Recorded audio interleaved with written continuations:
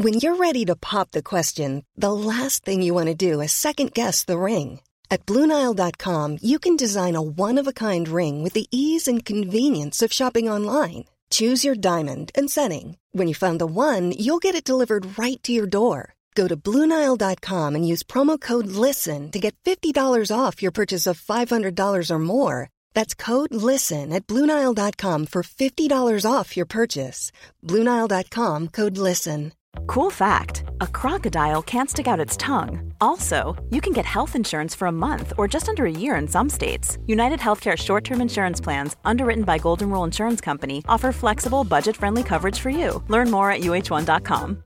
This is Paige, the co-host of Giggly Squad, and I want to tell you about a company that I've been loving, Olive and June. Olive and June gives you everything that you need for a salon-quality manicure in one box. And if you break it down, it really comes out to $2 a manicure, which is absolutely insane. It's also so easy to get salon-worthy nails at home with Olive and June. The difference between how your nails used to look when you did them yourself and now with the Mani system is a complete game changer. The best thing about Olive and June, too, is it's a quick dry. Dries in about 1 minute, lasts for 5 days, and full coverage in up to 1 to 2 coats. Visit oliveandjune.com/perfectmani20 for 20% off your first system. That's oliveandjune.com/perfectmani20 for 20% off your first system.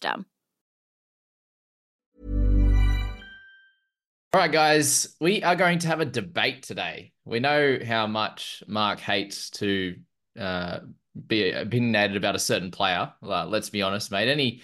Any debating background from your schooling years, mate?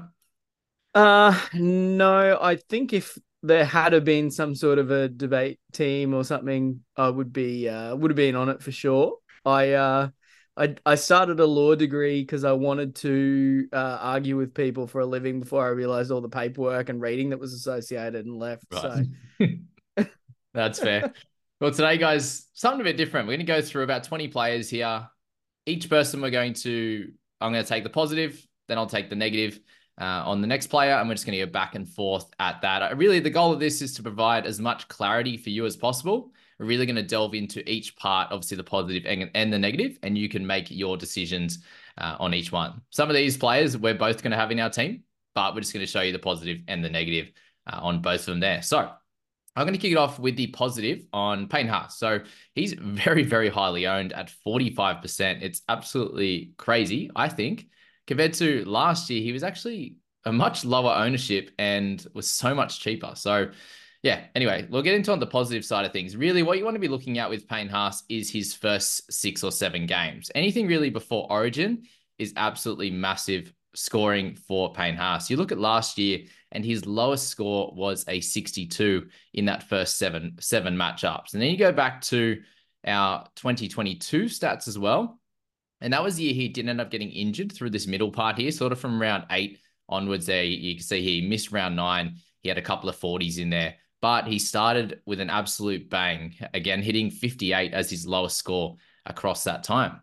So really with Payne Haas, you know you're getting consistency each and every week. The low scores aren't really there for him. It's only usually post-Origin or it is injuries for Payne Haas that ends up giving you some problems. And therefore, he is a terrific person to start in your round 1 team, because we know how important last year was just actually locking in those points when you're spending up, rather than myself with a Scotty Drinkwater or someone like that who managed to stink it up in those first few games last season. Marky, take it away on the negatives for Payne Haas. yeah, a good start actually for me, because I actually do feel negatively about Payne Haas. So I'll actually be saying my actual opinion on this. So we discussed it in the Broncos pod, which we just released. Payne Haas actually had a career low in minutes last year, and it seems pretty clear that Kevy Walters is sort of trying to limit him to about that 60-minute mark rather than pushing him. Obviously, you can see those first couple of games there, he played 65, but I think there maybe was a player out. Anyway, what we saw from Haas last year was sort of base stats were sort of in and around what they were previously, but the attacking stats were just massively inflated. So he had his lowest minutes of his career on average, but his highest attacking output ever. Even though he had sort of, it wasn't like a try spike inflation either. It was just, tackle bust and offloads. And a lot of it was, him running a little bit wider, and also the Broncos performing really, really well. Obviously, they made the grand final and should have won it if they hadn't choked. So, in my opinion, I think the Broncos maybe are due for a little bit of regression back to sort of the bottom of the top 8, or, I've got to bet that they missed the finals completely. So obviously with that, sees Payne Haas go back to normal, which is, I mean, he's awesome, but it's a 1 or around about 1 ppm instead of 1.1 ppm, which is what he was last year. And he goes back to a 60 average and makes him 4 points overpriced. Yeah. I can completely agree with a bunch of that stuff. I suppose, the big positive is just those starts over the last few years. And if you're looking to trade him around Origin anyway, then it could be a no-brainer. But I do see both sides personally myself. Okay, moving on to Jamal Fogarty. You can go with the positive side to Jamal first. But before, I have a little bone to pick with you on Jamal. Mm-hmm. Given you were the biggest advocate for him about a month ago, and then on the pod the other day, you're telling me that he hasn't been in your team for a good while now. No, I don't think so. No, he's definitely in my team. Yeah. Oh, we'll get the boys to go back and check that recent maybe pod. One of the last 3, I think it was, that said he hasn't been in the team for a few weeks. So anyway, no, maybe the positives. Somebody else. I don't know. I definitely had a bit of I definitely wavered on him for a little bit there though, but he's sort of been in and around. I was sort of flipping with the idea of maybe pushing him up to Moses or something like that. And I actually went back and reread my own article and reminded myself about all the reasons why I like him. So yeah, that's what you were saying. Pretty simply, I had a bit of a look at what teams with strong dominant kickers look like in terms of their distribution. And I mean, Panthers, Sharks, Warriors, and Broncos all sort of have teams with one sort of dominant kicker, and they're coincidentally all top 8 teams last year. So, I mean, I think maybe there's some science to that in terms of a clear direction.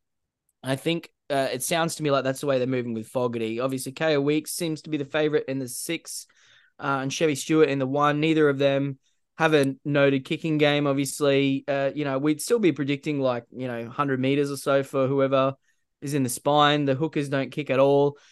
So really, I'm sort of expecting Fogarty to do sort of 85 to 90% of the kicking, not 100% or somewhere like that. So I looked at how many kick meters there were on average, and I sort of see I'm not giving him a huge bump, only 2.5 to 3 points in kick meters. We're talking about 60, 90 meters a game type of thing. Nothing sort of over the top. And then obviously he picks up the goal kicking with the retirement of Croker, so that's another 6 points. So you're just looking at a really nice discount there. So just 2 or 3 points in play kicking, 6 points in goal kicking, and you're at a mid-50s average. Did you see much on with those guys that became that really big dominant playmaker? Did they pick up any sort of attacking stats on that?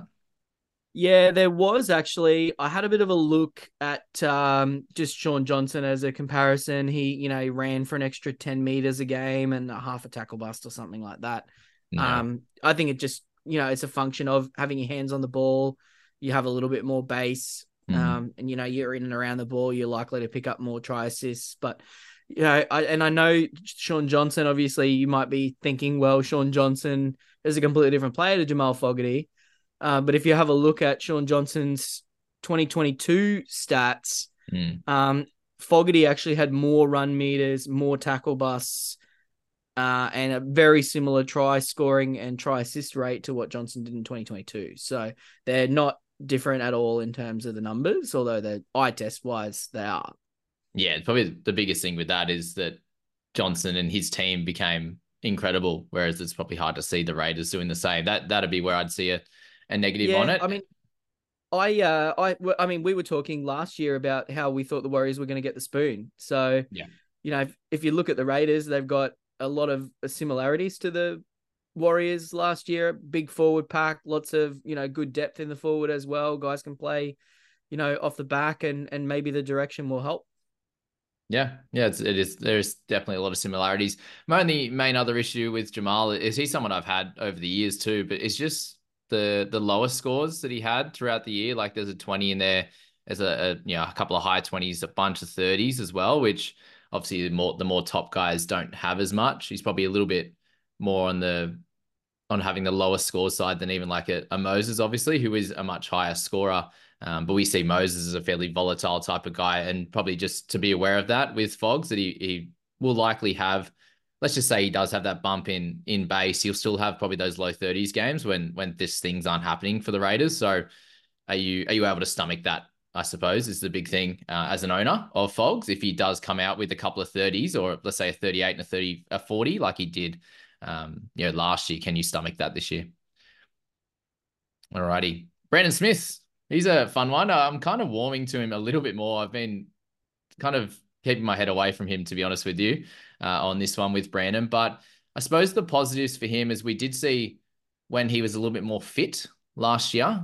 And when he's fit in general, he does seem to score very, very well in sort of that 60-odd minute role, which for Brandon, that's all we should be expecting from him. Because when he dominated for the Storm, that's what he was playing. Like he'd have highs of sort of the 70-minute mark. You see 3 there back in 2022 and the start of 2021 there. And even games at the back end of last year when he did well, it was sort of 72, 67. Even some of the sort of low 60s games is where he has scored a right to a 68 there in 48 and 68 minutes there. So, and that was when he wasn't fit at all. So he's definitely one of those guys that doesn't need the full 80 minutes that a lot of other hookers do because of the attacking stats and the like that he can provide. People are saying that, Connor Watson is going to take a chunk of his minutes. Does Radley play the full 80 this year? Does, Watson take a few of those 13 minutes and maybe sort of, 15 or something like that at 9? And if that's the case, it is 15 at 9, then Smithy is still going to be a very good buy with really not too much downside and only real upside there up towards that 10 points or so with the duel.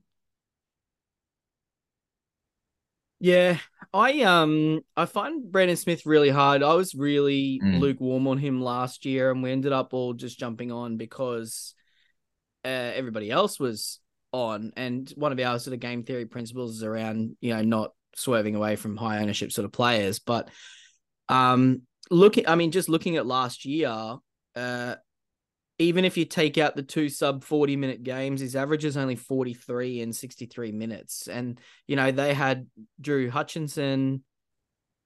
They're doing a little bit of hooker and Sandon Smith and a few other sort of guys, whereas Connor Watson is a Reggie Didge guy who can play hooker. So I guess my concern is I even if Radley only plays like 60 minutes a game, the Roosters have so many forwards. They really don't need Brandon Smith to be going 80.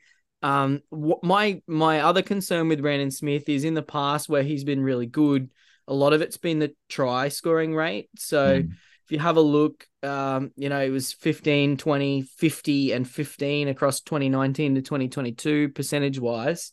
And then he was down at like 10% last year. And I think that's kind of reflective of the NRL sort of playing more towards the sidelines than in the middle of the field. So I guess my concern is he's could be a 43, 44 average in 65 minutes rather than a 47 to 50. And I mean, he's priced at 37 or something like that. So 39, it might just be a bit even higher. So 30, there you go. Yeah. So yeah, it could be that you're only getting sort of 5 points of value, and I think we can do better. Yeah, for sure. All right, moving along to Ruben Cotter there. Go away with some positives for him. Yeah, obviously, I love Ruben. I'm a Cowboys fan, if you don't know that. Cowboys boys. Yeah, obviously the big concern for Ruben is his points per minute fluctuates pretty aggressively. If you look at the sort of, there's a bit of a blend over the last 3 years. His PPM sort of ranged from 0.8 to 1. But I think a lot of that is, Ruben goes as the Cowboys go. And I think maybe there was a bit of reading their own headlines last year in the off season. And it seems like they're back to work now. And I'm really expecting big things from Ruben this year with, taking on the the shared captaincy. I think there's a pretty consistent 60-ish minute role there for him and an average of about 50. So he's been in my team for a while. I don't foresee me taking him out. Definitely. Yeah, and he's just one of the, as he said, the PPM is a big mover. Also, the minutes are a big mover as well. And I suppose the big thing to take out of that with Todd Payten was just he said they're about 3 weeks ahead of where they were last season, which is only really a good sign for him. I suppose the main issue with Cotter is you do need him to get a sort of at least to that 50 mark. Otherwise, it's kind of like, it's okay as a starter. Look, most of these guys, you want them to at least make some money, but someone here that you are likely going to have to trade out by the time Origin comes, and if he's only made you sort of that 40 or 50K, or he does come out and has a bit of a struggler, you see he started with a 60, which was great, but there was 41, 38, and 42. And with those 4 scores, even with that 60 in there, he's not moving at all. So, you can have the higher ones, he can have the lower ones. And again, do you have the stomach to be able to cop some of those lower scores as well? The other big thing here is their draw. It's actually fairly solid. It's not as pretty as last year, but let's just say they do come out and start really well. You can imagine the likes of Drinkwater and a lot of the outside backs to be getting a few more points, and then be a little bit less in the base stats through there. So a little bit of a narrative there, but it could go either way for sure with Ruben. Let's move to Raymond Faitala-Mariner. I actually want to give you the positive side for this because I did hear about the bet with Eddie from In the Bin, which is pretty funny, and I'm not as bullish as you. I'm a little bit more in the middle / to the other side, just because we need to see it. But go ahead, son.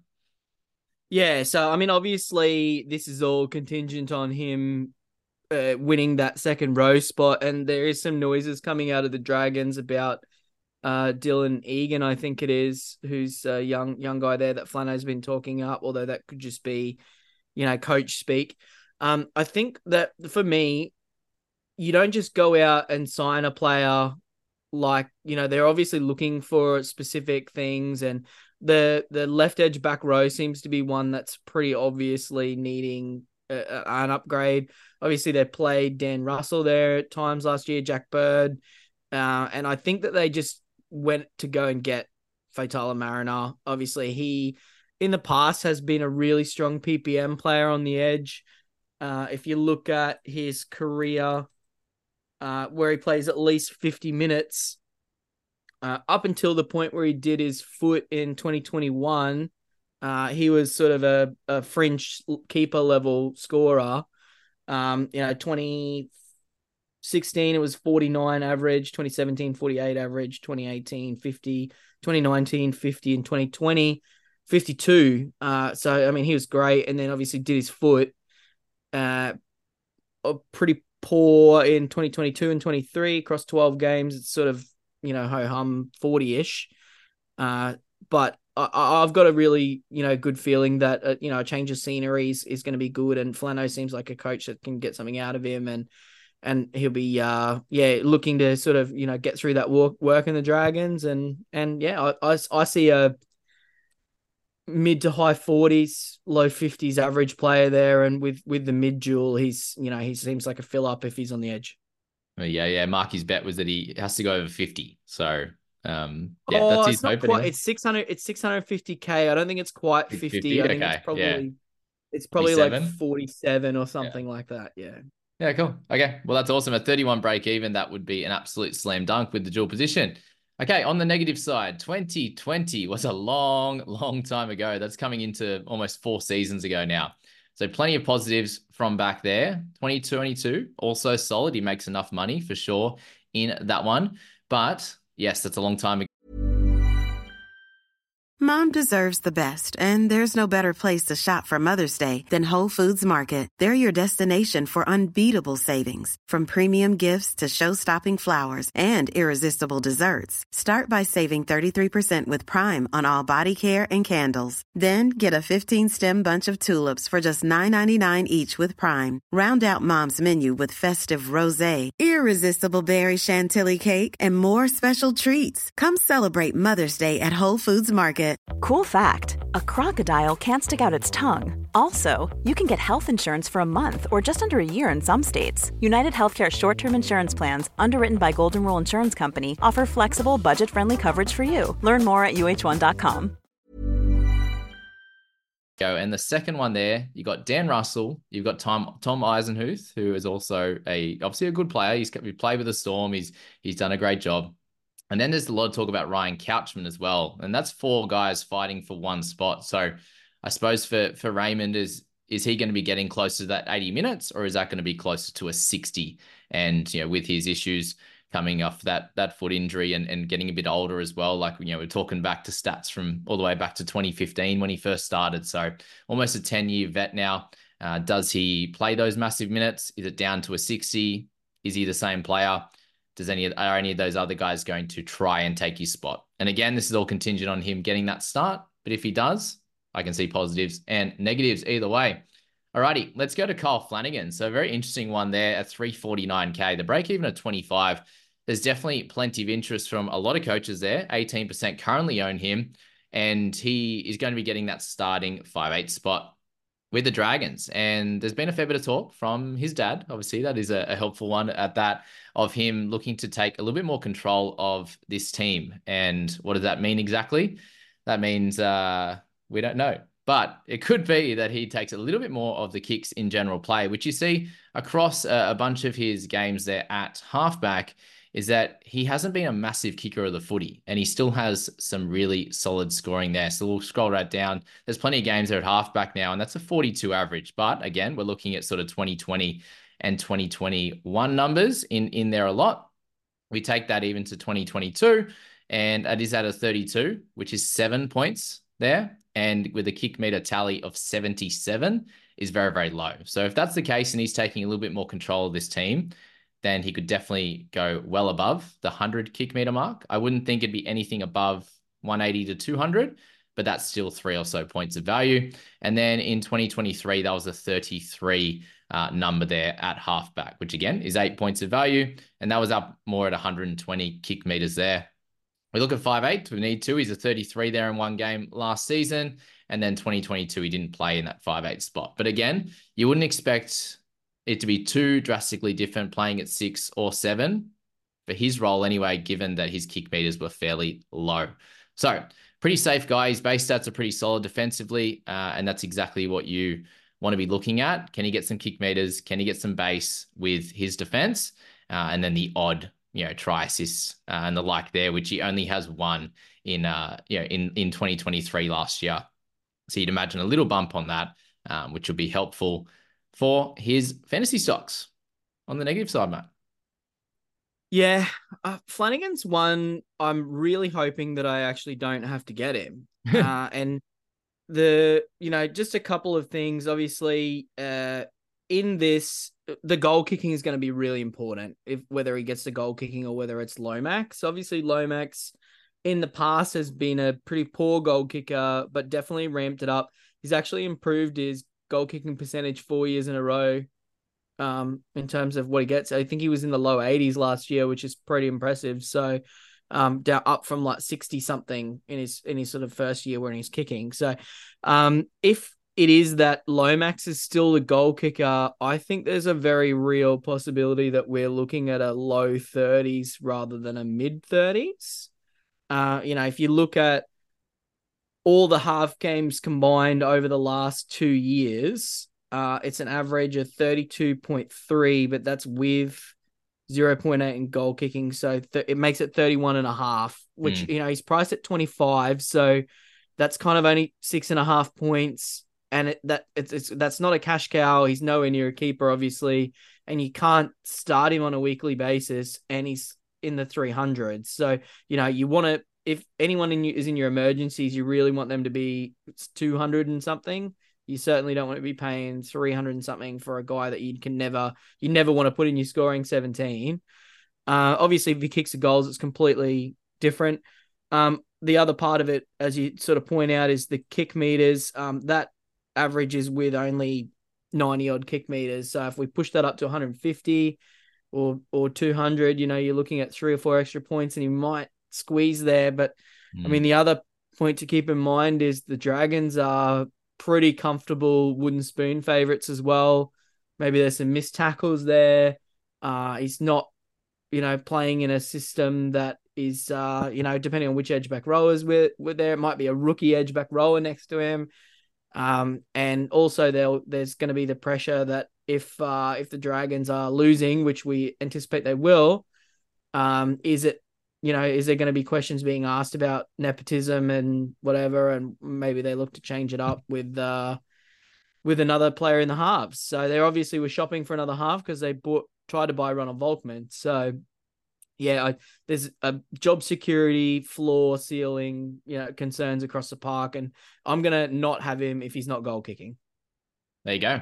Simple as that. And yeah, the move from Dogs to Dragons probably doesn't help him too much, does it? No real improvement. Cam Murray in this one. So you'll jump on again on the positive side for Cam, please, Mark. Yep. So I guess on the positive side, it sounds like they're trying to find ways to keep Murray on the park.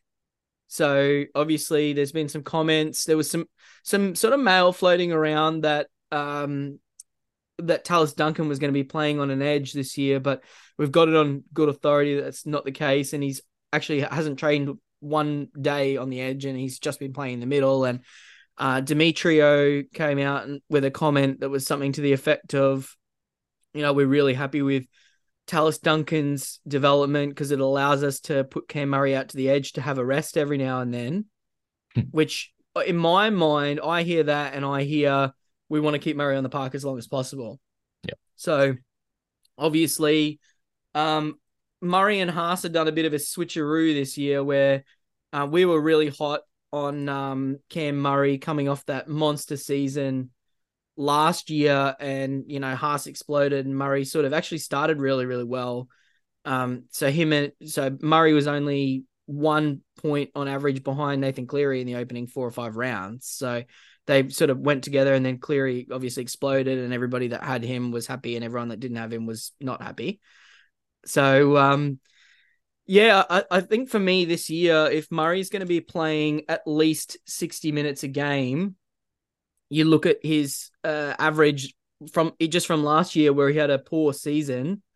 It's 62.7, and the Rabbitohs didn't make the 8. So, if you see there's, maybe there's an extra try or two in there or a try assist line break. I remember in 2022 when the Rabbitohs, or was it 21, they were really good. 2021, maybe they were really good. He was, busting the line for fun, scoring lots of tries. He was kind of busy. So, maybe we see some more attacking. But, I see a 60-plus average player there priced at 57, a perfect vice captaincy option for those that aren't buying Payne Haas. And I don't think he's got to buy. Oh, he's got to buy in round 7 or somewhere in there, I think. Yep. So, obviously that is one thing on the Haas side, but yeah, I'm a big fan of Murray this year. For me, it's really hard to put both him and Tola in. So that's kind of the only thing that's really stopping me from just locking him into my team. Yeah, definitely. So yeah, that buy in round 7, obviously in 13, you'd be looking to trade him out as well, given they have that buy in 17 there as well. So he's going to miss 13, 16, 17, and 7 in that first bit. So yeah, you're getting a guy that misses round 7. Yeah, Totola is the other issue as well. And then you're looking to trade him out likely anyway from that point. That's probably my biggest negative on him. And again, if there's some smoke and mirrors on that talk of like him just moving to the edge as getting a rest like that, maybe it's still 70 minutes that he's playing, given he still averaged 68. Was it 70? Whatever. Let me take that away. Total minutes last year were 68, and that included a 32-minute game there as well. So not much room to grow on minutes-wise. And does that mean that he goes 50 minutes or 55, 60 in the middle and then moves to the edge for a little bit, and that takes away from some of his base? That could be a negative. It obviously could be a positive as well. Another big thing to note where there was his increase in negative stats. So he's a 1.1 penalty per game last year and a 0.6 on the errors, which you go back to 2022, he was 0.4 penalty, 0.5 error, and very similar to that Even lower on the penalties, 0.3 and a 0.6 in the error count as well there. So, does that stay in his game if the Rabbitohs continue to not play too well, obviously, or does that actually turn around and help his score? It is hard to take a negative stance on Murray, but that is the things you have to think of for him there. All right.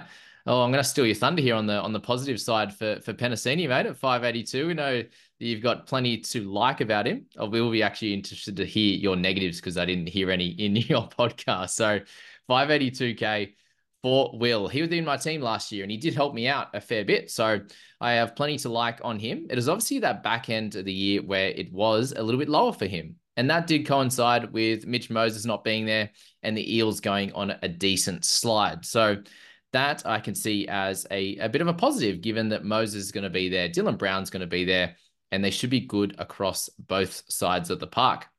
We saw last year when Brown was there at the beginning of the year, it did not affect his scoring. So don't worry about that side of it. With that left side being super strong, they still had Dylan Brown and a really good left edge. Anyway, what you're looking for with Penasini is the consistency. His lowest score over that first, 15 games there was a 32 in round 2 there, and that only involved one bit of attacking stat with a line break assist. So if that's the floor for a keeper level center, for a guy you're going to be getting playing in round 13, 14, 17, and 19, it does seem like a bit of a slam dunk if the center position is terrible. Yeah, this is a really hard negative side for me. Yeah. If I was going to try to point to a negative, I'd suggest it would lie in the idea of not taking players who have just done the career best version of something as being, something that's prescriptive. So, I mean, if you look at Penasini over the 2021 and 2022, obviously, you look at the base stats, it was 27 and then 27 and a half, and then it jumped up to 29 and a half last year.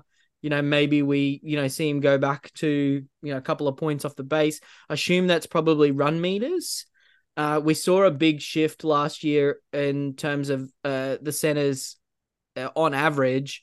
I did some calculations on most sort of fantasy relevant centers, and every single one of them had higher run meters and tackle busts from the years prior. And I think that was just reflective of the ball going to the edge more and coaches asking centers to do some more work. But for me, I think Sean Lane could actually take away a little bit from Penasini. Obviously, they've got a more an extra weapon in the team that can be relied on. I don't know if you remember the Dylan Brown, Sean Lane left edge experience from 2022. And the Eels seemed to go right a lot last year, and it was Penasini sort of getting around somebody on the outside and running down the sideline. And I wonder if maybe it's sort of the attack balances up a little bit. And obviously Bailey Simonson was really, really good in the centers last year if they decide to go that way, or Morgan Harper as well, who's an experienced campaigner, where, they were obviously running around with Walker Blake or, some other doofus there last year. So, Matt Dory played heaps there. He didn't do anything. So of course Penasini was getting more balls. So I think if I was going to make an argument against Penasini, it would be the idea that maybe he had sort of an outlier season in terms of attacking output and base stats due to the pieces that were around him. Yeah, for sure. All right, let's move along to Reedy. If you can go to the positive side on Mr. Reed Marnie with the doggies. Oh, no, not positive. No. So, Reed is such a hard one because an 80-minute Reed Marnie should theoretically be a keeper. That's the thing. And obviously he averaged like 40 last year. It was just absolutely horrendous. And a lot of that was actually, it was all missed tackles is the problem. So we had a bit of a look at Reed. Obviously Reed had the highest missed tackle count last year of any player. And that was obviously a function of him being a hooker and playing the large majority of the games. So if you have a look at his demerits, 2019 was -10, 2020 -7, 2021 -7, -6.5, and then he jumps over to the Dogs, and then it's -10, and then last year -15.4, which was just absolutely shocking. Massive amounts of missed tackles. It used to be sort of 1.8 missed tackles a game before he did his shoulder, and then came over the Dogs, and it was like 3 something in 2022, and then up to 5.5 last year. So, and towards the end of the year, it seems like it got worse. Obviously, you see 9, 9, and 10 in the last 3 rounds. It also could have just been an element of them sort of giving up a little bit. You see with Reed, though, the attack is up. They're touching the ball, the kick meters are all up. So, theoretically, Reed's upside is somewhere near what he did in 2021, which is a 60 average player. But he's got to cut the demerits out. And the biggest way to do that is by the Bulldogs actually having middle forwards that aren't named Max King to support him defensively. Obviously, he was just getting run over last year. So, with the addition of Josh Curran, even Kurt Mann, who's going to be playing in the middle, they've got Knight there. Breakout Sam Hughes is apparently coming, and obviously Preston and Kikau do a great job. So I'm hoping that we can even just arrest some of that negatives and get it back to like even the 3. Because if all you have to do is get it back to 2022 numbers, and he goes back to 47 average, which, is some value, but, I'd like to see that, sort of nudge 50, and it's definitely possible. Just obviously needs to get the demerits under control. Yeah, for sure. I was going to give you another positive was obviously, you see the bye schedule, won't be playing Origin there. So 13-16, he's there. And really the main worry for us here is the volatility on him because of those negative stats. He has a 30 in his game. And we all know that, yes, last year he started incredibly well. Wasn't having as many missed tackles in those first 3 weeks, but it quickly jumped up from there. And as soon as you see those big missed tackle games is when you see the 30s and the 40.